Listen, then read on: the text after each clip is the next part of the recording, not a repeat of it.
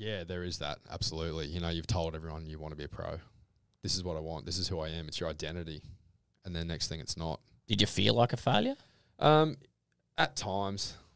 But again, I was pretty comfortable with that decision I'd made, and I was comfortable within myself having made it. So, you know, the people I told who were good friends were like, yeah, okay, that's fine, mate. No worries.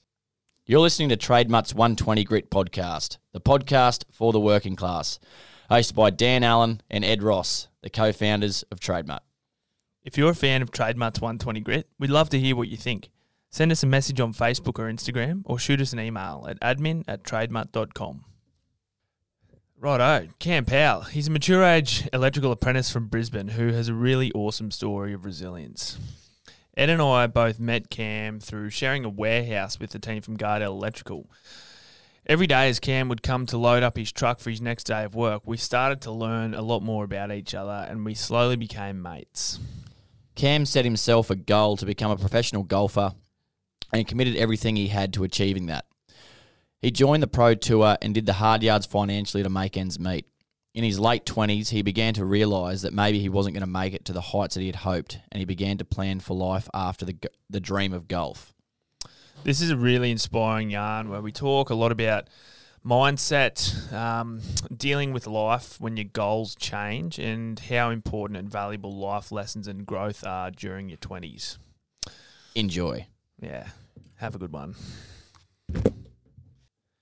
But first, here's a message about our legendary sponsors who make this podcast for the working class possible.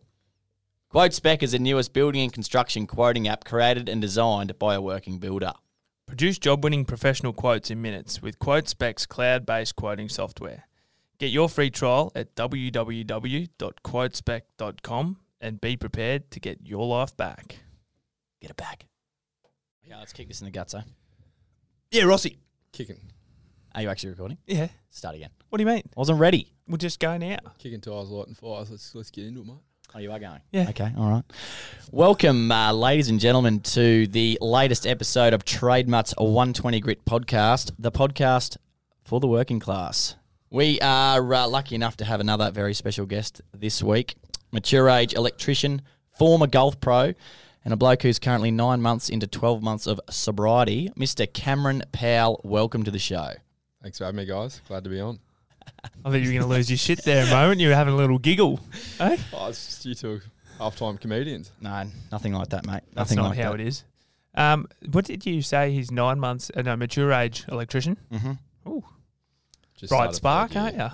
you? Good dad joke. Stop it. Well, we've got to set the scene. I suppose the reason we know Cam is through our office space here at the Mutt Hut and the electricians that we sublet off. Cam works for, so we're didn't have to travel far for this guest, which was lucky. Yeah, I think our listeners, for anyone not watching this, needs to understand that Cam's walked in here without sideburns. Why didn't you put that in the intro? If that's not enough reason for you to start watching this on video, then I don't know what is. Oh, no, but he's got the Lucky these headset are on. Everything's covering them up. Bugger. Well, We'll get a picture out there of the no sideburns. Righto. yeah, we can do that. So, Cam, mate, thanks for your time. No worries. We're Glad to be here, mate. yeah, well, it's the first tradie for 2020 to come on, so this is great. Good. Good to get an electrician on too. I can't think of any electricians we've had on. So They're too busy not cleaning up after themselves yeah, to come on the show. Yeah, that's right. Let's not open that can of worms too early. We'll see you, boys. So we got chatting to Cam when we first moved into this shed, and you have a very intriguing story. It's different, yeah. Well, Yeah, well, it's everyone, individual. Yeah, it is individual. You're an individual, aren't you? Very Absolutely. unique. Yeah. No, proud of you, mate. But no, it was around there was the golf stuff that really piqued our interest. Definitely. And let's just dive straight into it. I suppose. What better way? What better way? So you're a local Brizzy boy, mate. I am, yep. Yep. Born and bred. Born and bred, River City, beautiful. And you always a sporty kid going through school? Well, from a young age, yeah. Played a lot of sport when I was younger. Soccer, cricket, big into cricket. Used to love cricket. Played sort of club cricket up until school, and then once I got into school, I started playing more school cricket. Got in a couple of representative teams, but never that good. Just a couple. And then found golf when I was about 13, 14. I lived near Brisbane Golf Club and started playing down there, and then would go down every weekend and just absolutely fell in love with it. I've always been pretty competitive, and then there was a group of juniors there, and from that, just absolutely fell in love with the game. Every holidays, school holidays, Mum would drop me there at 6 in the morning and pick me up at 6 at night. We had a good little crew, and we just play, practice, go and look for balls and play around. It was great fun. So that was the beginning for me. It's an expensive little hobby. It's not as a junior. As a junior, it's quite cheap. I think membership was about $350 a year. Yeah, right. Once you start getting to adult, age groups, and Yeah. that's when it starts getting a lot. What was it about golf that you were so, I don't know, hooked on? What was it? I think because it was an individual game, you're accountable for everything you did. There's no excuses. It all comes back to you. So you've got to be accountable. I found that the more I put into it, the better I got as well. So those holiday brackets, my first handicap was 19, and then the first school holidays was 8 weeks. I dropped to 14, and then I dropped from there to 8, and then in grade 12 I got down to about 4. But it was just seeing that big improvement for the more effort I put in. Was that a goal-setting type thing, or was that just you naturally getting better? Just naturally getting better. I think the more I played, you just pick it up and get better and keep going with it. Yeah, I suppose, like, for all the hacks out there that just get around on a weekend. What about all the hacks in here? Yeah, the hacks in here, sorry. Two out of 3 hacks. Yeah, I suppose, like, how much golf were you playing when you were in, high school? High school was mainly weekends only. Yep. It was only those holiday brackets. I'd maybe get out once every couple of months after school on a Friday. I had a friend who his dad used to take us out every now and again, so we'd go out there, but it was mainly just weekends. So I didn't play really seriously as a junior. It was more when I finished school that I really fell in love with it, as in wanted to make it a career path for me. Were you watching golf? Like, were you a big fan on telly as well? I was. At that time, Tiger was at his peak. Mm. Tiger Woods, for those golfers that don't know who Tiger is. Who's he? Yeah. So he was really in his peak from about 2000 really, turned pro in 97, I think it was, or 95, I can't remember. But he was in his peak around those early 2000s. That's when I was getting into it. So I just, I'd be up at till really early in the morning. I'd get up early hours in the morning to go and watch him play in the Masters and all those kind of events. So I used to really enjoy watching him. He was a bit of an idol. Bit of an idol. Yeah. So what was the point where you decided, that you wanted to turn pro, I suppose? When did that all go? Well, I knew I wanted to follow that path as a professional when I was 19. Okay. I finished school, went to schoolies, and I worked at the fruit markets at Brizzy for 9 months. And then I thought, no, I want to play. I'm going to give a bit of time to this. I went to uni for about 4 weeks or something and thought I didn't really enjoy that. What'd you go to uni? What degree? Sports management. I thought I'll stick in that sports line. And anyway, I didn't like it, so I pulled out of that and then just started playing golf full time. So you made that decision. Did you tell everyone around you, like your parents? You're like, I'm going to do this? Yeah, when I started, I dropped from 4 to scratch in about 6 months. I thought, righto, I'm going to give this a crack. I'm going to give this a serious crack. And then that's when people would ask me, what are you doing with your golf? And I said, yeah, look, I want to be a professional. Yep. So you're being supported?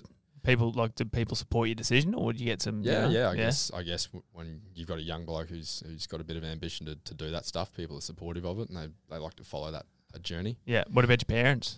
Yeah, absolutely. Yeah, absolutely. It was, I don't have much to do with my father anymore, but when I was at that point, mum did whatever she could to give me a hand. Yep. Because it was expensive. I was paying for all the trips away. You're flying around Australia.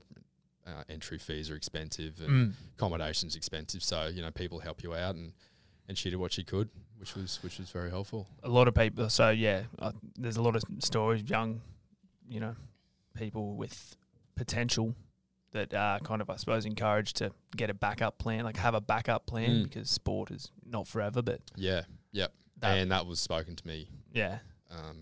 As a possible, security. And I didn't really think much of it. Yeah. I thought, this is what I'm doing. I don't want to waste 4 or 5 years at uni. And I didn't really know what I wanted to do other than golf either. So I just sort of stuck with that. I didn't think uni was going to be anything I wanted to be involved in. So having been to uni for that short bracket before I really got started, I was like, nah, this is what I'm going to do. Yeah. So where'd you play? What's your local club?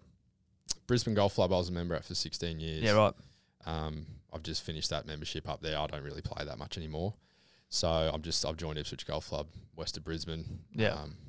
Great little track for what you pay for it. So, again, I don't play that much now as to what I did. Yeah. So what does it look like? Sorry, were you about to? I was just about to butt in, sorry. Yeah. What was the first comp that you went to when you said, oh, right, I want to turn or become a professional? Was there like a comp that it was like, this is the first one on that road to becoming a professional? There's one that I remember, and it was the Queensland Amateur back in 2000, and I think it was 6 or 7, and I was trying to get into the Queensland teams, and I was looking up to the guys in those Queensland teams because that was the sort of path I wanted to follow. You've got your tiers of, at my time was Queensland Colts, which is your 18 to 23, I think it was, 18 to 23-year-olds at that point. Then there's your open side, which were the top guys. And they were the guys I was looking up to, and I wanted to try and get into that space. So Queensland Amateur, I think I shot 68, 72 or something the first couple of rounds, and it was good to be in that mix. That was good for me then. That was a confidence booster. Yeah, absolutely. And then bombed out in the last round. Anyway. What happened there? I probably just golf. Got a little bit. Golf happened. A little bit ahead of myself and let my mind take over in the wrong way. And then I, imploded a little bit. So I think I shot 80 that last round, which is pretty bad. But anyway, that was when I thought, okay, I really enjoy getting better and being involved in this sort of arena. Yeah.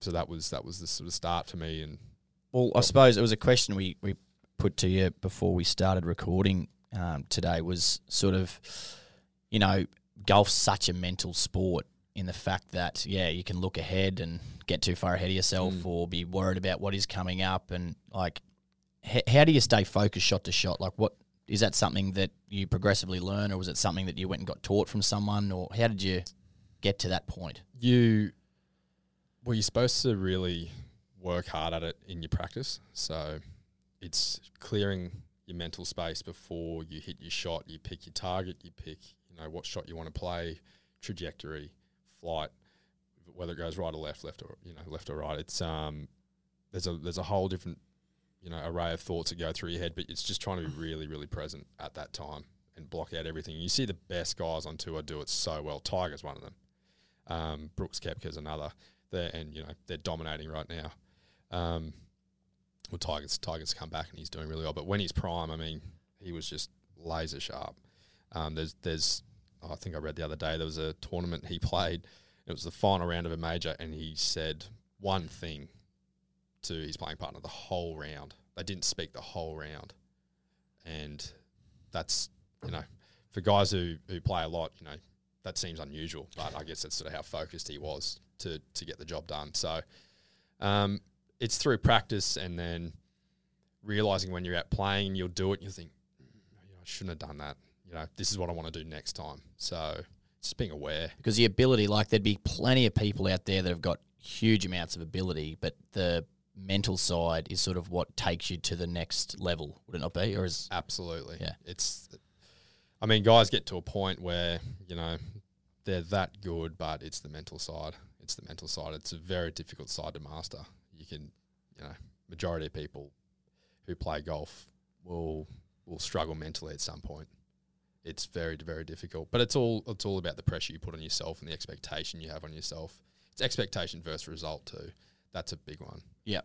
It's often not like one bad shot as well. It just ruins your mindset. Yeah. You can just be tinkering on that edge and then bang, that crack and it's all over. And your good round blows into a bad one very, very quickly. Yeah. Yeah. So how did you, I suppose, in that sense, like how did you learn to pull yourself back? Like if you're early into a round and things aren't going well, how do you sort of reset and get back to that point? Is it just trying to be present again and staying in that shot? Pretty much. It's accepting what's happened. It's going, okay, look, I've started bogey, double bogey, bogey, and you think, right, this is not ideal. I'm not where I want to be right now. But, okay, that's where I'm at. What's ahead? Right, okay. this is what I'm going to do from here. It's just sort of having a bit of a plan in place and just accepting that what has happened has happened. Yeah. And trying to move forward. That's a big thing, isn't it? Like, it's so easy. You can hit a bad shot and just be like, fuck this. It's like, Can we swear on this? well, no whoops. C-bombs. No C-bombs. Yeah, right. But Oh, yeah, absolutely. yeah. But Absolutely. you're right. It's you got to just like not let your last shot dictate your next shot. Yeah. It's about like starting again. What's the best I can do from here? Yeah, but you take that process of like resetting. Have you got like a actual mental process, like steps that you go through before each shot?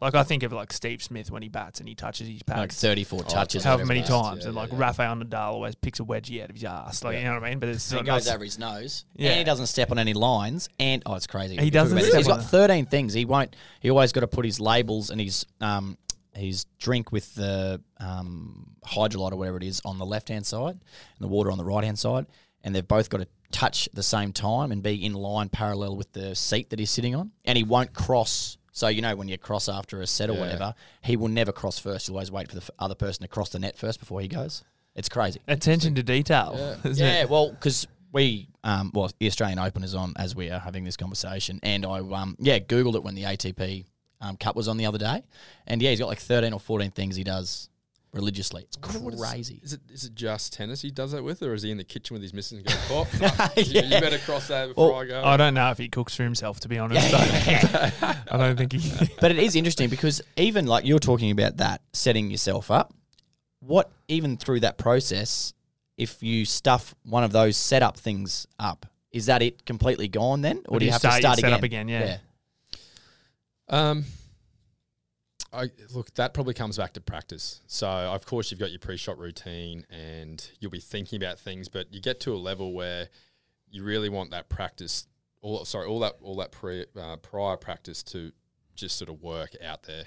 You'll think about it, but it should almost become pretty automatic. Yeah. You'd think it would have to be, because I think if you put too much emphasis into that process that you undertake before a shot or before, tennis or whatever, then that would almost be enough to put you off anyway. Mm. If that little settling process isn't just second nature, Yeah, it's walking. You're probably already unsettled anyway. Yeah, it's Yeah. thinking about it, right, that's what I'm doing, and then walk up and just Do it, yeah. Not thinking, if you're over the ball and your mind is just going everywhere, good chance you're not going to play. Just try not to shank it. Was there stuff like that sort of stuff you were learning in golf? Was that stuff that you were bringing back out into your day-to-day life as well? So like when things were going wrong, were you just sort of, knowing how to reset and put it behind you and go again? Or was it just something you just had in golf? Because it's quite a, an interesting thing of how you've... segue to bring it into life. Yeah, because it's something that we all should be doing. Yeah. When something goes wrong, it's just, learn from it, put it behind you and restart, which you obviously were doing in your golf career. But was that something that you brought out into your day-to-day life? Looking back, I don't think so. Back when I was playing, no, I don't think so. Well, golf was your life. Golf really. was my life. By Yeah. the end of it, It all revolved around it. But I don't think I did as much then. But looking back now, I can definitely see how it has helped. The lessons you've got from golf? Yeah. Absolutely, yeah. But also, if you're doing that at golf every day, when you go to golf, you rock up. That's when you switch on. Like you switch on your, this is what I'm doing. When you go home, it's like switch off. Yeah, well, you got to switch off. You got got to switch off some point, yeah. So yeah, it's probably less of a conscious thing. Yeah, but I guess looking at it now, golf teaches you so many things in life. I mean, even playing now, I stopped playing.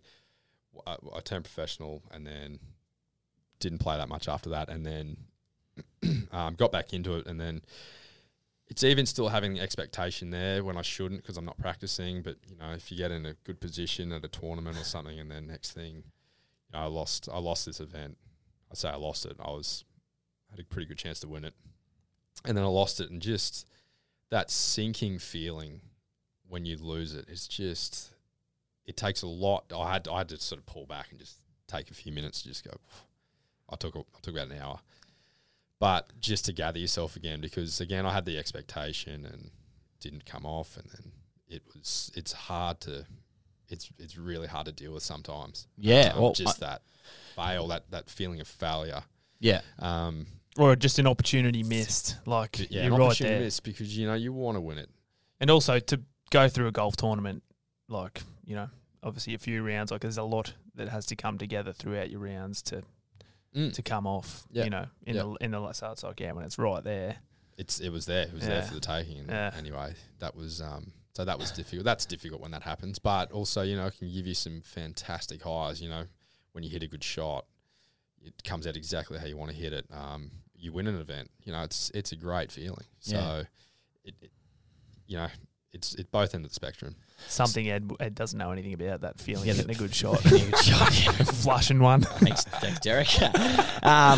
So let's get to, you know, the next part where you were starting to travel overseas, and it was mainly China you were going to play? I played on the China tour for a year, and that was an interesting experience. Very interesting experience. Yeah, it was. They had a qualifying tour there where 30 internationals got in and 80 nationals got in. So 30 people from outside of China and 80 Chinese got through, which is uncommon these days. Normally it's just an even playing field. I had an event over there, and it was we were flying in, and this huge storm hit, and we had to go and land at another airport. And we sat there for about 4 hours. Flew back in. There was supposed to be a shuttle bus to take us to this course. It was 3.5 hours away, this course. And the shuttle bus wasn't there, so I had to sleep in the airport that night. I ate duck tongues for dinner. It was the only thing I could get. Duck tongues. They were in these little packets, and anyway, they're really spicy. The spicy duck tongue? Spicy duck tongue. It was really, you know. I actually didn't know ducks had tongues. Anyway, different story. Oh, my God. Anyway, I had to sleep in the airport, and, you know, I was hugging all my gear. I was sleeping in, you know, next to this escalator and this wall. There's no worse feeling, hey? It was the worst. I had all my golf clubs. I had all my clothes and everything. I was, you know, just hugging it, sleeping. And I thought, you know, I set my alarm. I had no Wi-Fi, so I couldn't email them. And I ended up having to get public transport to this golf course, 3.5 hours away. And I did Chinese for 8 years at school, and I could just speak enough that I got away with it. I had this little book that a mate had given me.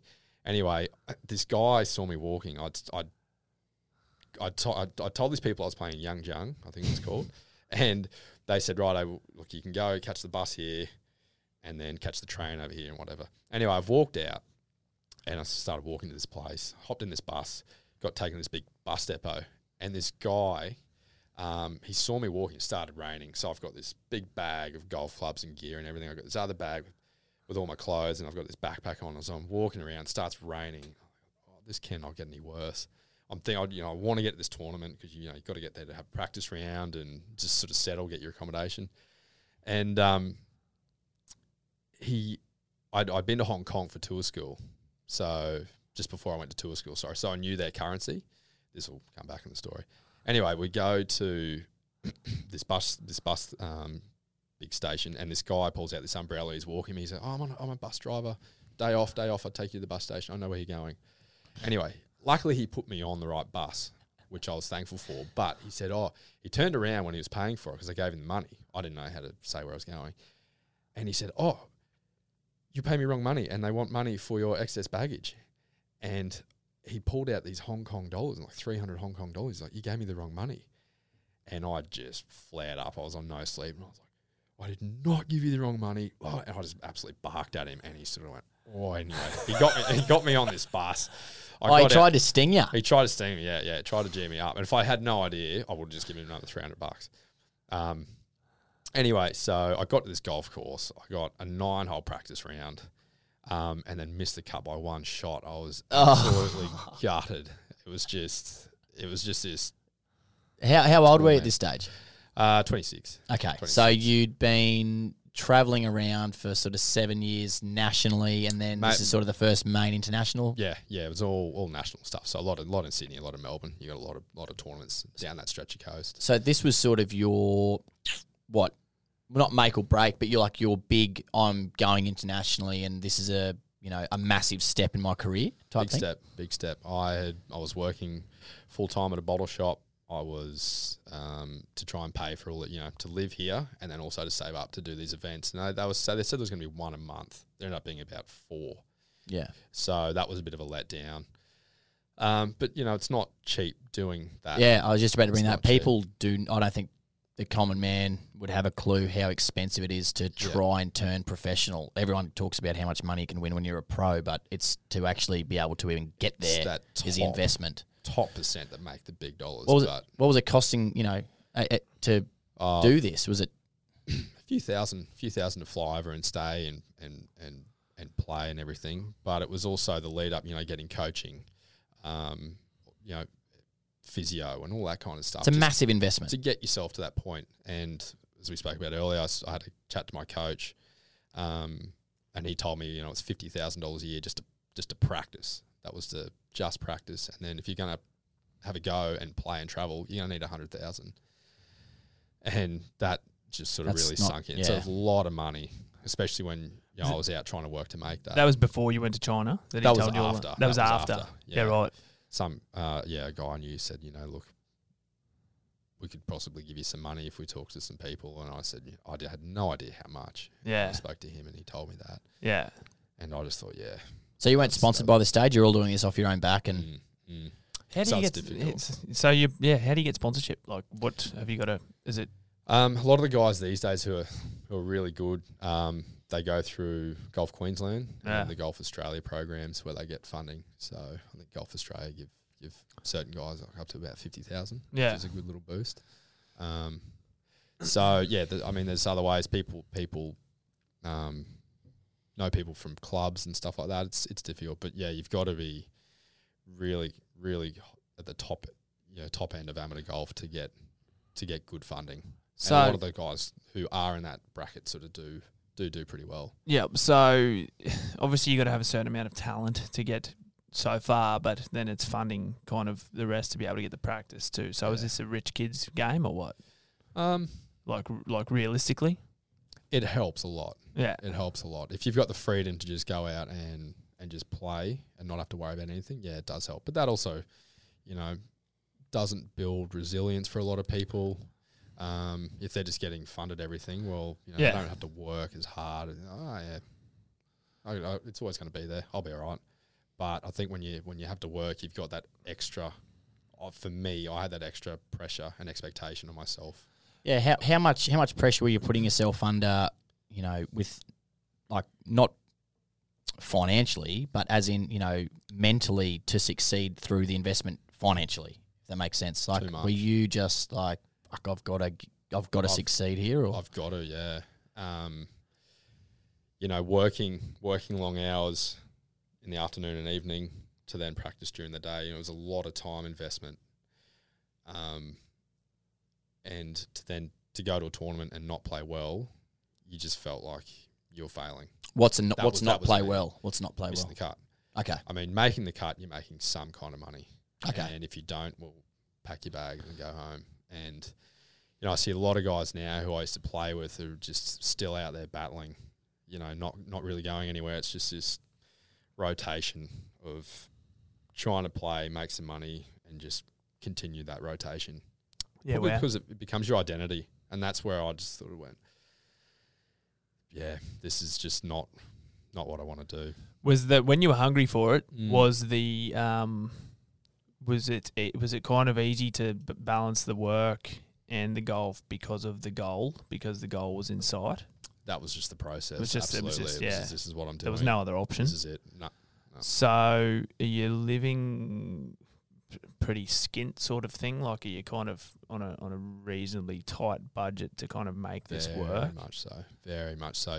As I mentioned, you've got the coaching. My coach at the time, he was up at Twin Waters up the coast. So, driving up and back and the fuel going up and back. And it's just all those little things on a casual wage.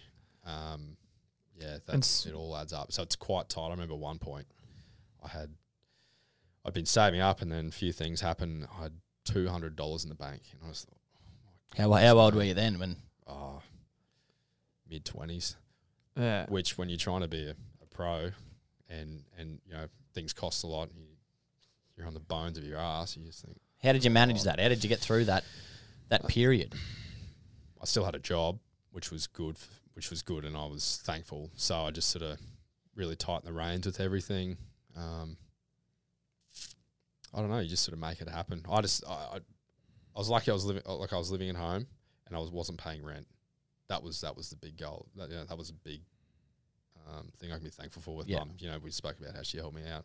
So that was handy, and I just sort of started saving. I'd take any shift I could. That sort of became the priority, just to build that bank up again. So while you were out doing that, what are your mates doing? What sort of life are you missing out on? Yeah, a lot of friends were out travelling, you know, going at that young age. Everyone's exploring. They're sort of at uni on holidays, and then they go and travel overseas and do big trips with each other. And watching that and seeing those guys really enjoy themselves and explore a bit was difficult. It definitely weighed on my mind, thinking, what am I missing out on? So that was something that played in the back of my mind as well. You know, did you ever stop and think that they're probably thinking, fucking Cam's over playing golf in China, the lucky bastard, and we're back here, you know, doing a degree or an apprenticeship in Australia? And yeah, look, that could be the stigma with golf. I think, you know, it's so glamorous. You see all these guys, but yeah, I guess I remember one conversation where we were out for a birthday party, and I said, look, I can't drink tonight. I've got to play tomorrow morning. I'm going to have to go at 8. And this guy said, man, I wish I had that discipline. I wish I had something that I could work for to have that discipline for. Whereas at the time, he, you know, was just having a good night with the boys. But, yeah, that was an interesting time, seeing what they were doing to what I was doing. But I was still pretty focused on. Yeah. On you had a finding goal, that yeah. goal, yeah. So let's like get back to where, like, you're in China, you're international event. Run us through how that whole sort of campaign in China went, and like where it got you in the end, where you sort of ended up. As to where I'm now. Well, the turning point, the year in China, basically. That year in China, yeah. Well, I was living here. I made the tour school. I got through there, and that was, you know, I thought, okay, I've got something to set myself up for. I've got an event every month. They told me that didn't end up happening because it was just coming on. They just started this tour up. So I was just working towards that. Every year was just, that whole year was just working towards each event. So I'd work, save, travel. Oh, so you're flying over and back. Flying over. Oh, so you didn't, I thought you were living over there for the year. Just because the events were so far apart. Yeah, but they were far apart. And Shit. There was no point living over there. Okay, so setting up everything over there. So how did you go that year?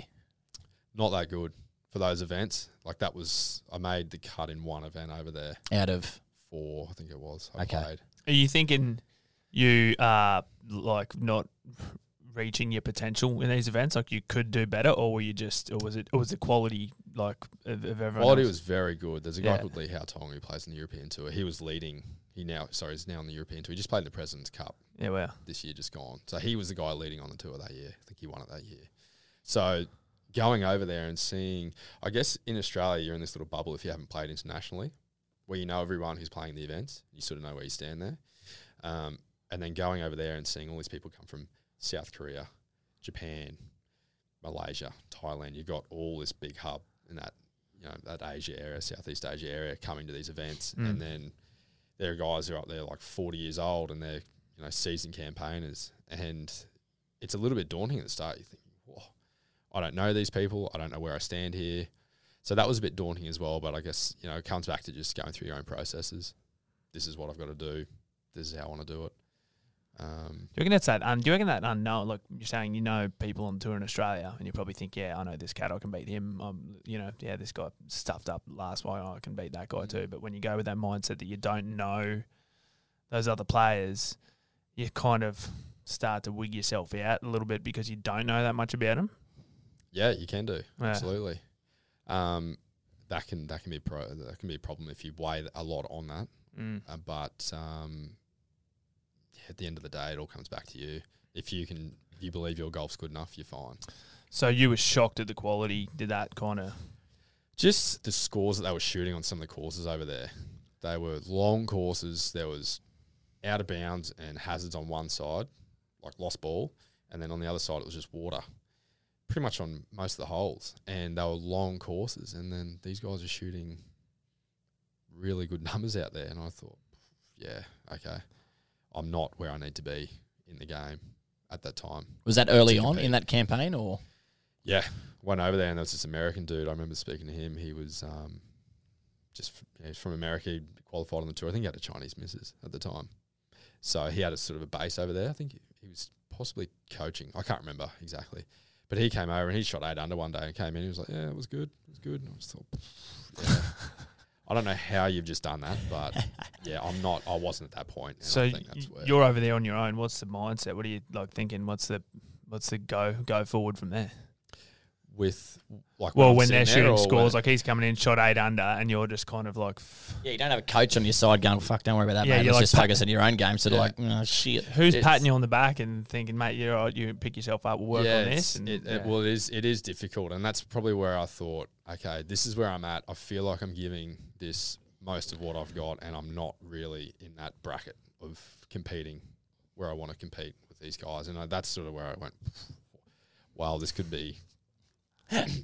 This could be pretty tough, and that's sort of where I got to the point where I said, look, step back, have a look at where you're at. Is this really what you want to do? Do you want to put more effort in? And I didn't at that point. So that was after your fourth comp over there. Yeah, and I You just sort of. thought- So did you just? Was that something you just on the plane home? You're just like, fuck this, or was it when you got home and like who was the first person you told that you were sort of kicking it? That was it. I don't remember. So it wasn't like a big moment. It was just sort of like you were like, oh, I'm just sort of going to park that now. It was. I kind of got burnt out.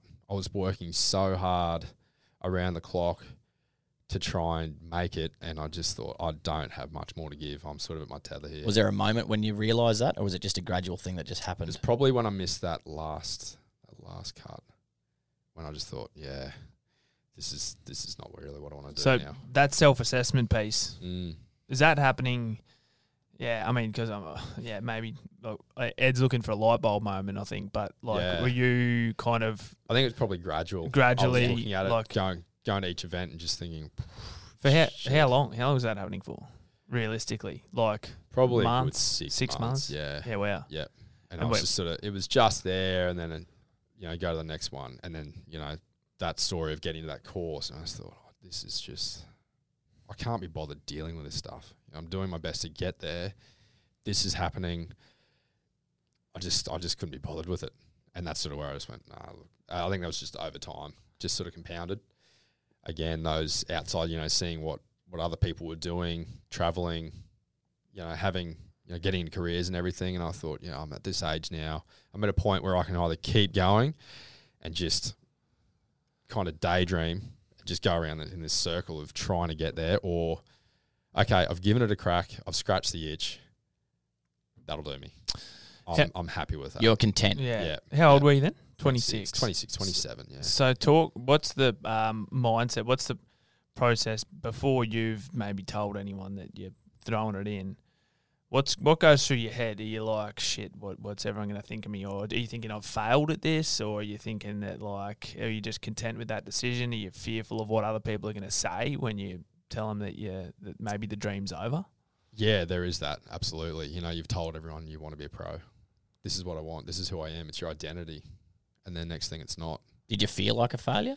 At times, but again, I was pretty comfortable with that decision I'd made, and I was comfortable within myself having made it. So, the people I told who were good friends were like, yeah, okay, that's fine, mate. No worries.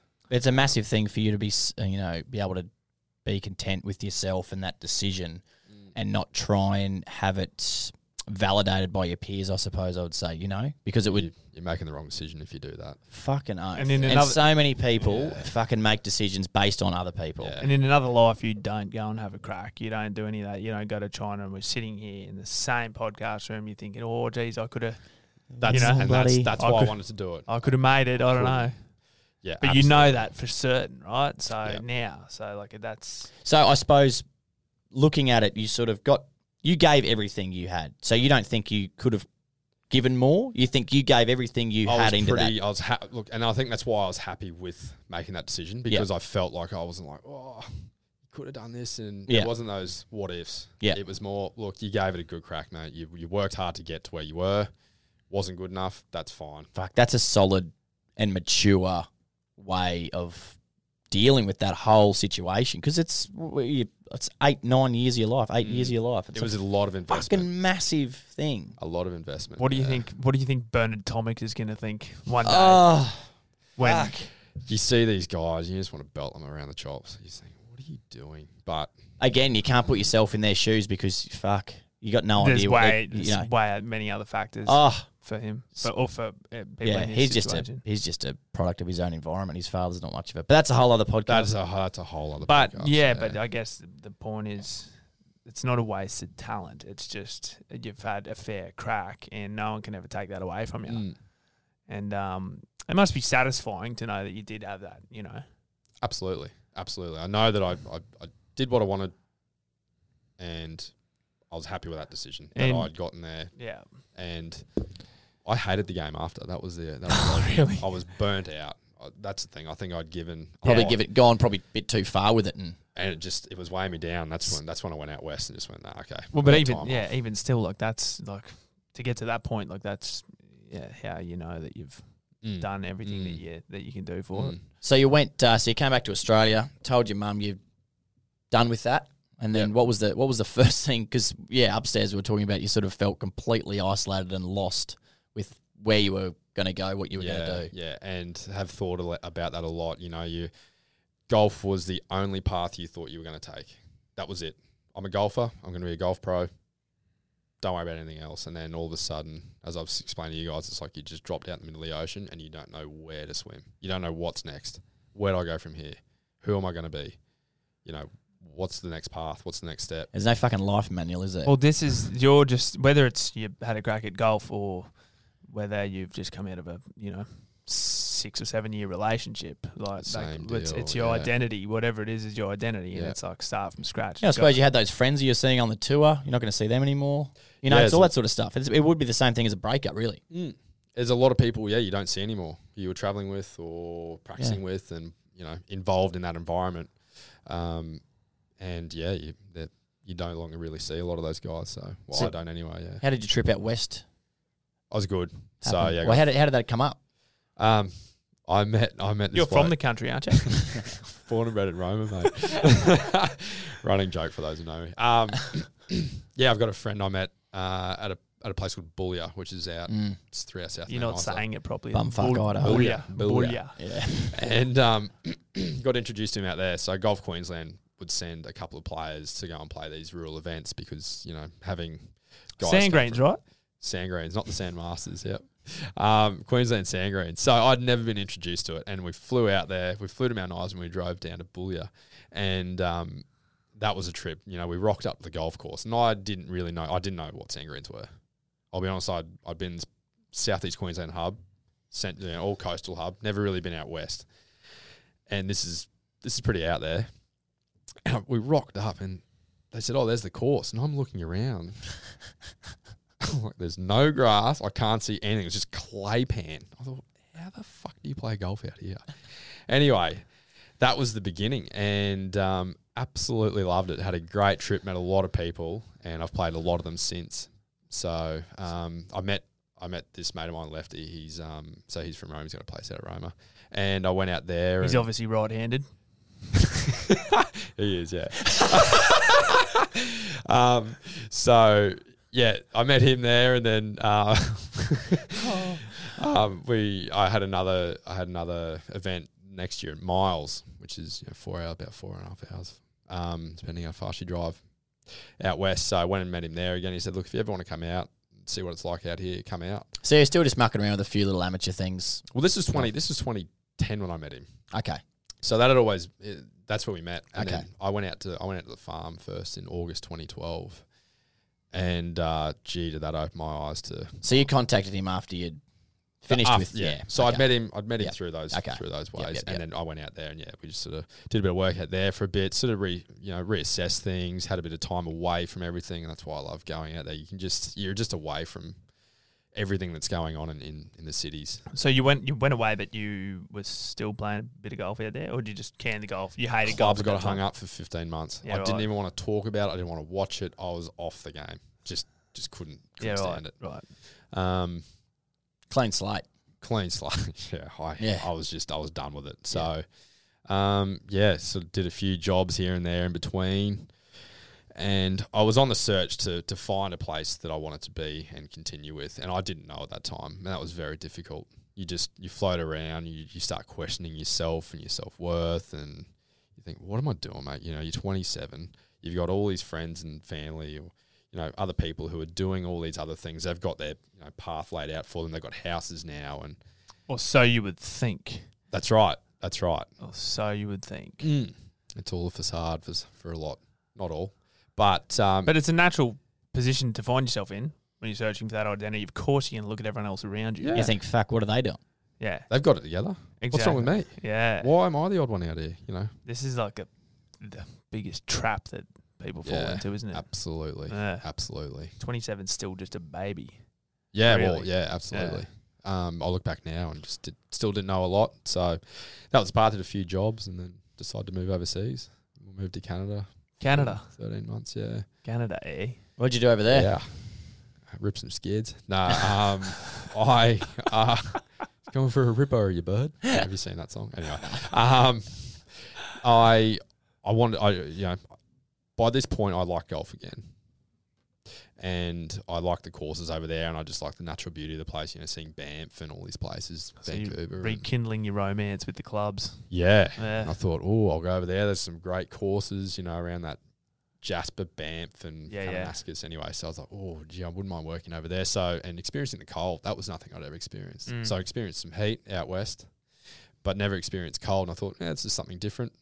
So moved over there for 13 months. How important do you reckon that was at that time when you're, Crucial. I guess, searching for a bit of identity, Yeah, trying to find yourself, getting away. Getting away. I think getting out of that comfort zone of having that support network around you, going away, I went over by myself to live there. It was huge. Do you learn think so much? It's you know how what we were talking about? Yeah, you start looking around at your other mates. What are they doing? Where am I compared to them? And then you go to a whole new place where you don't know anyone. There's no one to compare yourself to. And maybe that's got a big part to play. Yeah, I guess the scene. Yeah, absolutely. And the scene when you're over there, you know, people who are still traveling often have the same sort of mindset. Yeah. And they want to just experience things. And they don't give a shit. They don't. Yeah. A lot of them don't. They just want to travel and have experiences doing things away from everywhere. And, you know, a lot of them really like traveling, and they don't care that they're mid-30s And they're all quite open-minded. yeah, that's exactly right. That's exactly right. And then they open you to new, you know, when you live in the same place, there's a certain, I wouldn't say certain mindset, but there's, you know, a mindset in the city. But you go away and people have other experiences and they talk to you about things differently. And then There's a whole nother world out there when you get out of your little bubble. your bubble. And your It's the bubble could be, you know, Queensland is its own bubble, right? Yeah, absolutely. It's Absolutely. the same as every state, whatever. Yeah, Like, but there's two types of people really. The people that just play it safe, which is just we can just easily keep doing this in my safe spot, or the people that are happy to take risks and go out and adventure and have a go. And it can be anything from joining a sports team where you got no mates playing in it, or it can be fucking moving to Canada for 13 months where you know no one. Like it can. Where you're forced to open up, meet new people. Yeah, do new absolutely. things you haven't done. So did you meet any new friends? Because your buddy not that friendly. You're not friendly. I can't believe you actually have friends. Can anyone else see that? That's why you play an individual sport, right? that's exactly right. No, look, there was a friend who she'd been living in Whistler, and I was with her for the first couple of weeks. She was moving to Nelson, and we travelled to a couple of different places along the way. And the story that was the thing. I was told just go over there with an open mind and just go with it. Just go with the flow. And the way it worked out to where I got, which is Fernie, was unbelievable. Just how it all worked out. I didn't really know that you were supposed to apply for jobs before you went over, so I rocked up, had no job. The season was about to start, the winter season, and I ended up getting in this basement in Fernie, which is 11 hours east of Vancouver. In this guy's basement, he lived on the hill. He'd worked on the hill for ages, so he went and helped me get a job up on the hill. And I was What were you doing in his basement? Well, over there they've got basements. Yeah, right. It's not a thing here. So you were living down there? Yeah. Yeah, right. So a lot of the houses, like, they'll be single story or double story on top, but a lot of them have a basement as well. Yeah. It's just not an Australian thing. So yeah, I lived there, had a good little spot there. You know, $450 a week.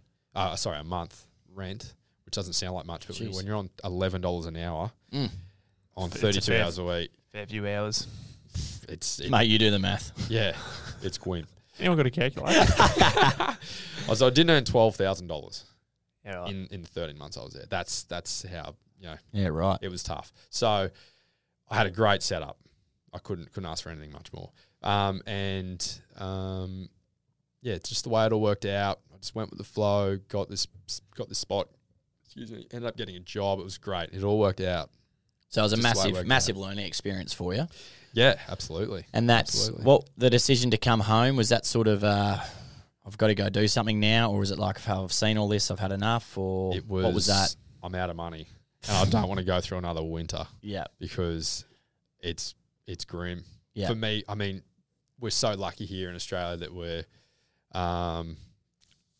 we are blessed with such good weather, and you're over there, and there's barely any blue skies in 6 months of time. Yeah. 6 months Yeah. over that season. So it played on my mind, and being so cold, -30 got to. It was difficult. So you came back, you started a mature age electrical apprenticeship. So Is that ever on the radar? No, Never. no, didn't even think about it. I'd never really thought that this would be the industry I'm in. how long have you been into it? Like, how far into it are you now? 3rd year now. Okay. Yeah. So Mature age apprentice. And you're enjoying it? Yeah. I started when I was 30, Yeah. 31. So yeah, I mean, it was late. You see a lot of guys now who start it when they're early, but pretty late. But it is what it is. And it's something you're going to build a career around, is I it? really enjoy it. Yeah. I really Start like your own industry, business type thing, or work for people, not sure? Who knows?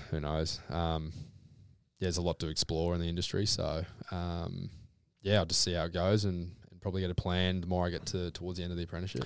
Mature age apprenticeships, they're probably harder to come by, but from my experience, when you have a mature Which age I'm apprentice, surprised. they want to be there more. You're far better, just prepared for the job. You're more eager to work and learn, I suppose.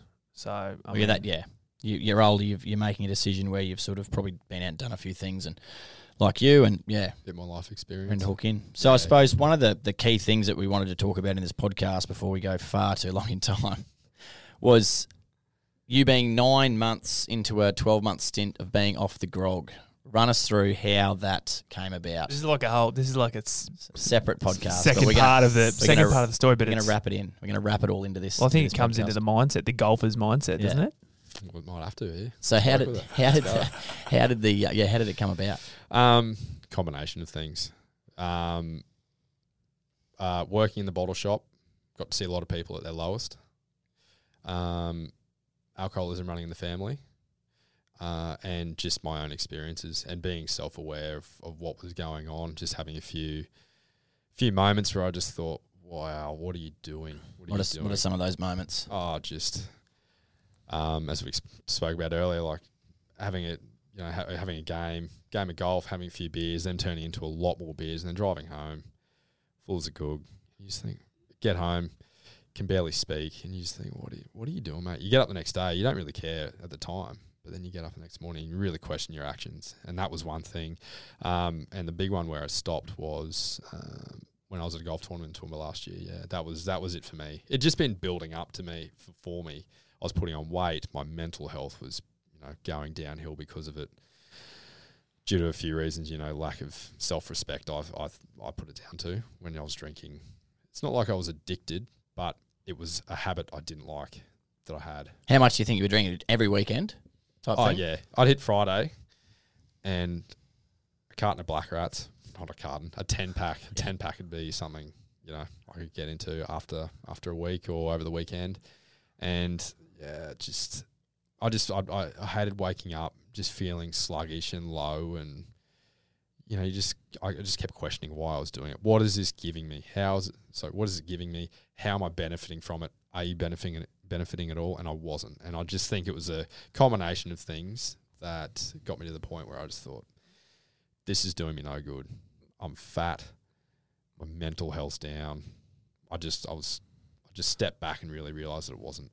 A big helpful. self-reflection. So I wrote a bit of one of the articles that we put out this month in the Trademark Tribune. That's Get around right. it if Get you around haven't. it, yeah. Get around it. The Tribune is around goal setting, but I guess in a relatable way, where blokes who are in this target sort of poor mental health bracket can relate to. One of them stories was about a fella I actually read the story on Bloke's Advice, and it was Yeah. a fella who had earlier this year the title 1 Year No Beer, and it caught my attention. Went on to read it.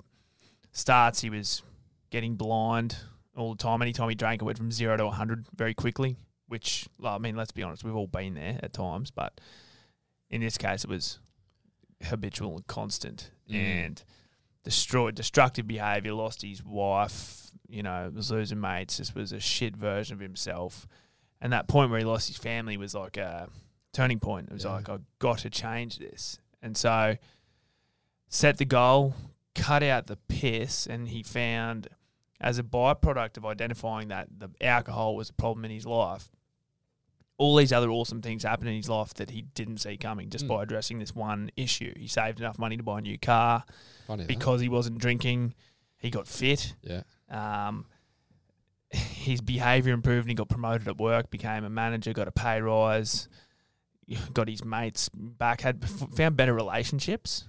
100%. Because it sounds like his, alcoholism was, you hang around people who enable your behaviour, I suppose. Big time. And the final piece of the puzzle was, before Christmas, got his wife back, got his wife and kids back. They asked him back into the family home. Awesome. Awesome. How's your sobriety been? And best thing I've ever done. Other byproducts that have come about because of it. Well, I got to that point at Easter last year, and I just wanted to really get a quantitative analysis of what was going on. So I looked at my bank statements. I went through how much I was spending on it, and it was about 118 a week, I think it was. I was working away, so we'd have a few beers after work. I mean, that's $5,500 a year. Is that right? Over six. Where's that Jeez. calculator? Here you go. That's right. It's over six. Yeah. And look, that can be a lot for someone, and that can be nothing to someone. And if it's nothing, well, you're spending a lot on alcohol, which could be put into other areas. So I guess that was something that weighed up. I was 94 kilo. I'd never been 94 kilo. Trying to put a pair of golf shorts on. I'm lying on the bed, sucking my gut in, trying to do the clip up, and I couldn't. And I just thought, come on, what are you doing, mate? So, I've lost a lot of weight. My mental health, I'm just finding I'm a lot sharper now. I wake up much more level as to when I was drinking, and you'd wake up and you're just low for a few days. I mean, a lot of people would know, you go out, if you have a big night on the Terps, the hangover can last for a few days. Oh, shit, yeah. Which, again, is bad for productivity at work. And You started this campaign with a mate. I did, Nick. Yeah, he had done it for 6 months, and he said, mate, it was unreal. You should give it a go. This was just at a meeting from another friend, just mutual friends, and I said, well, look, righto, let's do it, and let's make each other accountable. Put $500 on it, and we'll go till January 1, 2020. I thought, right, that's a good crack, because a lot of people just do a month. I just don't think that's enough. I don't think it's enough. If you want to have a decent crack, make it to really see the changes, give yourself 6 months. And so we did that. I think it was seven months at that time. And because I'd sort of just started getting off it. And we did the bet. And look, he copped out after a couple of months. He had a family thing on, and next thing he's having a few beers. But he paid me straight away, paid me the $500. But for me, I wanted to keep going with it, and I've stuck with it. And I don't know. I don't really feel the need to do it. How have you been in those situations? Because I've thought about giving up the grog. I'll be completely honest. I have thought about it. But then I've thought, holy shit, I just would feel like, am I missing out? Like I've had so many great times when I've been out on the grog, and they've been very fond memories of mine. And then the parts that you can remember. Yeah, but I mean, as in like some of the best some of the best memories. That's right. I've got with mates is being out on the grog. Yeah. You know what I mean? Like at events and race days and stuff like that. And I probably freak out a bit of the fact that I'm not going to be having as much fun at those events during that period. Is that something that you thought about? Absolutely. I mean, I'd go out and, just crack that first 10. We're on it, and you're just into it. And it's that excitement of, we're going to have a big night here. And I've done it. But for me, it just didn't outweigh the positives of not drinking. And So, I think that yeah, came down to it. And you're competitive with yourself, I think, as well. Like once you've gone, so X amount of time. 9 months. Yeah, which is like, well, shit. I don't want to, I don't want to go back on it now. Like you're probably just going to really see how long you can go for. Like, Yeah, well, the year's up on 22nd April. My birthday's on the 1st of May. So, I don't know. That'll be a test. I'm going to the Birdsall races this year. That's my goal. oh god, Yes, that's what I mean. Those That's- sorts of events. So, what events have you been through in the last 9 months where you're like, Harley, fuck, I could really do with a drink here because this is weddings. Going out to the farm. That was the one place, you know. You leave Roma and you crack a tin and just... and it's hot now. Like it's bloody hot, very you finish humid at the work. moment. But that's the habit, and I think Yeah. that's the issue. You know, you finish work on Friday, bang, straight to the bottle shop. Let's go. How do you feel empowered that you've been able to say no? Self-control is like a muscle. The more you flex it, the stronger it gets. Because and that's what that's- I found. yeah. Because and that's what I mean. That month is, you know, people go, oh, it's a month. Oh, it's all. I'll be back on it soon. It's okay. Whether your Just mates last- around you just going, fuck, mate, have a beer. I've been called numerous names for not drinking, but I think it's the opposite. It's not easy, but that also being competitive sort of spurs me on a bit as well. So What you're talking about, like you've thought about giving up the grog. I mean, that's great. Like, but I don't think there's anything. You're not going home every night and No. sucking No, no, tins, no. and you're not. But like, and there's nothing wrong with going out and having a blowout. Like, in No. fact, No, I just want to be able to see if I could test you- myself if and you just could be do like, it. fuck, you know, like I couldn't imagine going to the Gundy races and not having a drink. I think You know what I mean? I think people need to blow out. You need to have a blowout. That's the Sam Gardell, what is it, method to full cleansing once every 6 months. But- But blowout. I mean, we're talking about self-assessment and actually reflecting on your existence and how you're talking about your relationship with alcohol was just not making you feel good. at all. And No. so that's where you were at. You wouldn't, from what you've described, you weren't an alcoholic. You didn't, have withdrawals if you didn't drink. It No. was just a habitual thing that wasn't making you feel good. It was shit that was weighing you down. It didn't need to. And what makes you feel good or what, impacts your life is completely different to, Ed or myself. Everyone's different with it, and I think that's where you've got to analyze your relationship with it Yeah. and think, okay, I'm only doing it once a month at an event. Okay, sweet. I can deal with the repercussions of being hungover. Yeah. But it's, look, if that works for you, but I'm better off not being on it at all. I just find that works for me. And Yeah. I've really liked being off it. It Yeah. was kind of tough at the start when you think, oh, gee, but what if I could have a good time? But, I don't. How have your mates been with it? What, mate? Exactly. Well, I guess in getting off it, I've weighed up my friends and the ones who, as you said, said enable that behaviour, and I've kind of just tried to pull away from that because I don't get a lot out of sitting around a table and drinking beers. I prefer doing things or having more experience with people or having a good chat one-on-one with people. I find I get more out of that than sitting around a table It's just such drinking. a key message though, because like people, if you're an alcoholic, you hang out at the pub because that's where the other alcoholics hang out, and you enable each other. Fuck yeah. You know what I They're mean? saying, yeah, you're doing it, I'm doing it, it's all sweet. It's We're fine. all doing it. Yeah, And people, I think that's why people, press on me their insecurities of, Absolutely. "Oh, wait, you're not drinking, you fucking pussy." Yeah. Like, Righto, okay, mate. Rog. Fucking calm your tits, mate. Yeah, I'm just- okay. Yeah, as you were. Yeah, but, because I think not drinking makes people feel uncomfortable. You go, "Oh." Well, it doesn't. Why I suppose not it doesn't drinking? validate them doing what they're doing. Exactly. And they're going, holy shit, who's They've got to reflect who's on what right they're here? doing. Yeah. You know what I mean? And there's no right or wrong, like you've just pointed out. Like it's just what your individual relationship is with that, and it could be anything. but people know, everyone knows if what they're doing is damaging either for themselves or those around them. Everyone knows it, and it's just whether or not the difference between a good decision and a bad decision. It's just whether or not Denial. you have to. Oh, it was It's like, denial but it was a lot like of the me. time. It was like me when I was smoking. Like it was sort of like, I just don't know how I'm going to be able to get up in the morning, have a cup of coffee, and not have Not one a without a fag. cigarette. Yeah. And it was for years. Like, Yeah, I right. smoked from when I was pretty much, weekends at school up until second year of my apprenticeship, and but it was hard. And same thing. Like there were people at work that were smoking. But then it was sort of like, how do you pull yourself out of the environment? And then eventually it just clicked. And I just said, no, that's it. Yeah. But there's blokes that everyone knows it's killing you, but for some reason it just never clicks. It's Like, a- you know, It's I've got poison, yeah. cousin of- now. He's 60 and that's it. You know, But a lot of shot, done. a lot of the times people will just like do the month off. Like you're saying, a month off isn't enough, but it can be just enough for someone to prove to themselves that they aren't actually dependent on it. Do you know what I mean? But they're straight back on it Straight away. back on it, and it's Yeah, like, and it's drinking- even worse. Drinking double July, to July, can't wait for August. drinking Ooh. double to make it. Yeah, and I mean, again, there that you're gonna have to self-assess and kind of try to. Am I really in control of it? Yeah. And I think that's where it was. That is a key point. Yeah. Are Am you in I- control? Am I really in control? And Genuinely. I think that's where if you have 6 months off, you can prove to yourself that you've got control over it. Yeah, And that, yeah.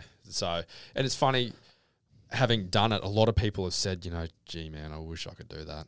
I wish I could do that. how did you do it? Like, how did you do it? You mentioned a book that you that sort of got you through it. You didn't read it. It's an audio book. You Audio can't book. actually read, can you?